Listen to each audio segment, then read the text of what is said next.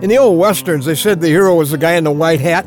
Well, in the life or death moments of September 11th, 2001, it was the man with the red bandana. A red bandana had been Welles Crowther's trademark, I guess since he was a boy.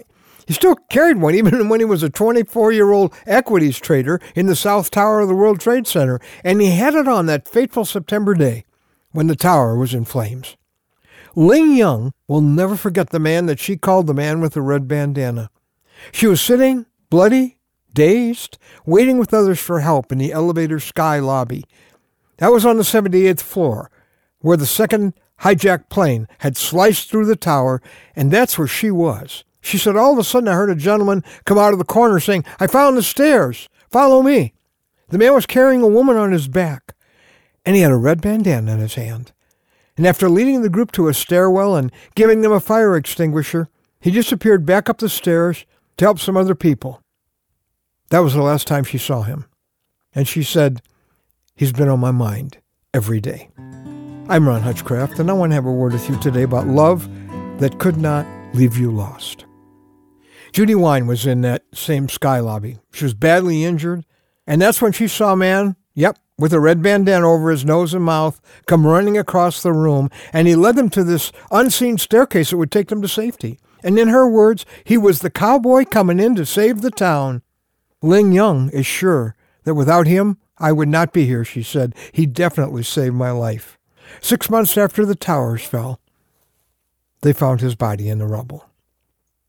I can't read this story without remembering the man who gave his life to save mine and to save so many others.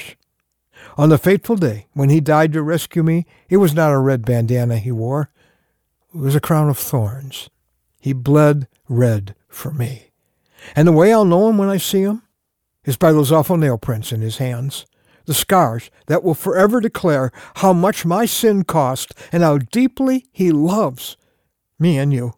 Our word for today from the Word of God is Isaiah 49, verses 15 and 16. He tells me, "I will not forget you. I have engraved you on the palms of my hands." See, I'm not alone in my desperate need for a spiritual rescuer. We all sit in the darkness, the danger of being away from our God. We're all away from Him. We're on the edge of being swept into an awful eternity after our last heartbeat because we've run our own lives. We've hijacked our life from God. It's His life, and we took it. We've said, "God, I'll do it my way instead of your way."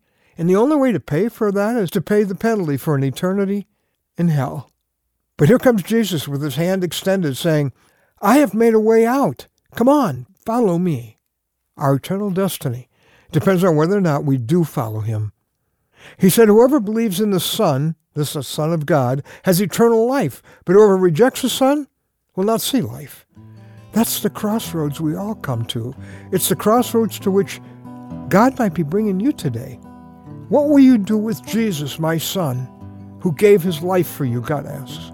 The crown of thorns, the nails in His hands and feet, the spear in His side, the separation from God the Father Himself, all for you, because of your sin and because of His love for you. And today, as He reaches out His hand your direction, are you going to grab it? Are you going to walk away? This could be the day you settle your eternity and trade in that hell for His heaven. Reach out and grab Him and say, "Jesus, I'm pinning all my hopes on you to be my rescuer." Listen, you want to know more about this? Go to our website today, anewstory.com. That's anewstory.com. Welles Crowther's father said his last hour was his legacy.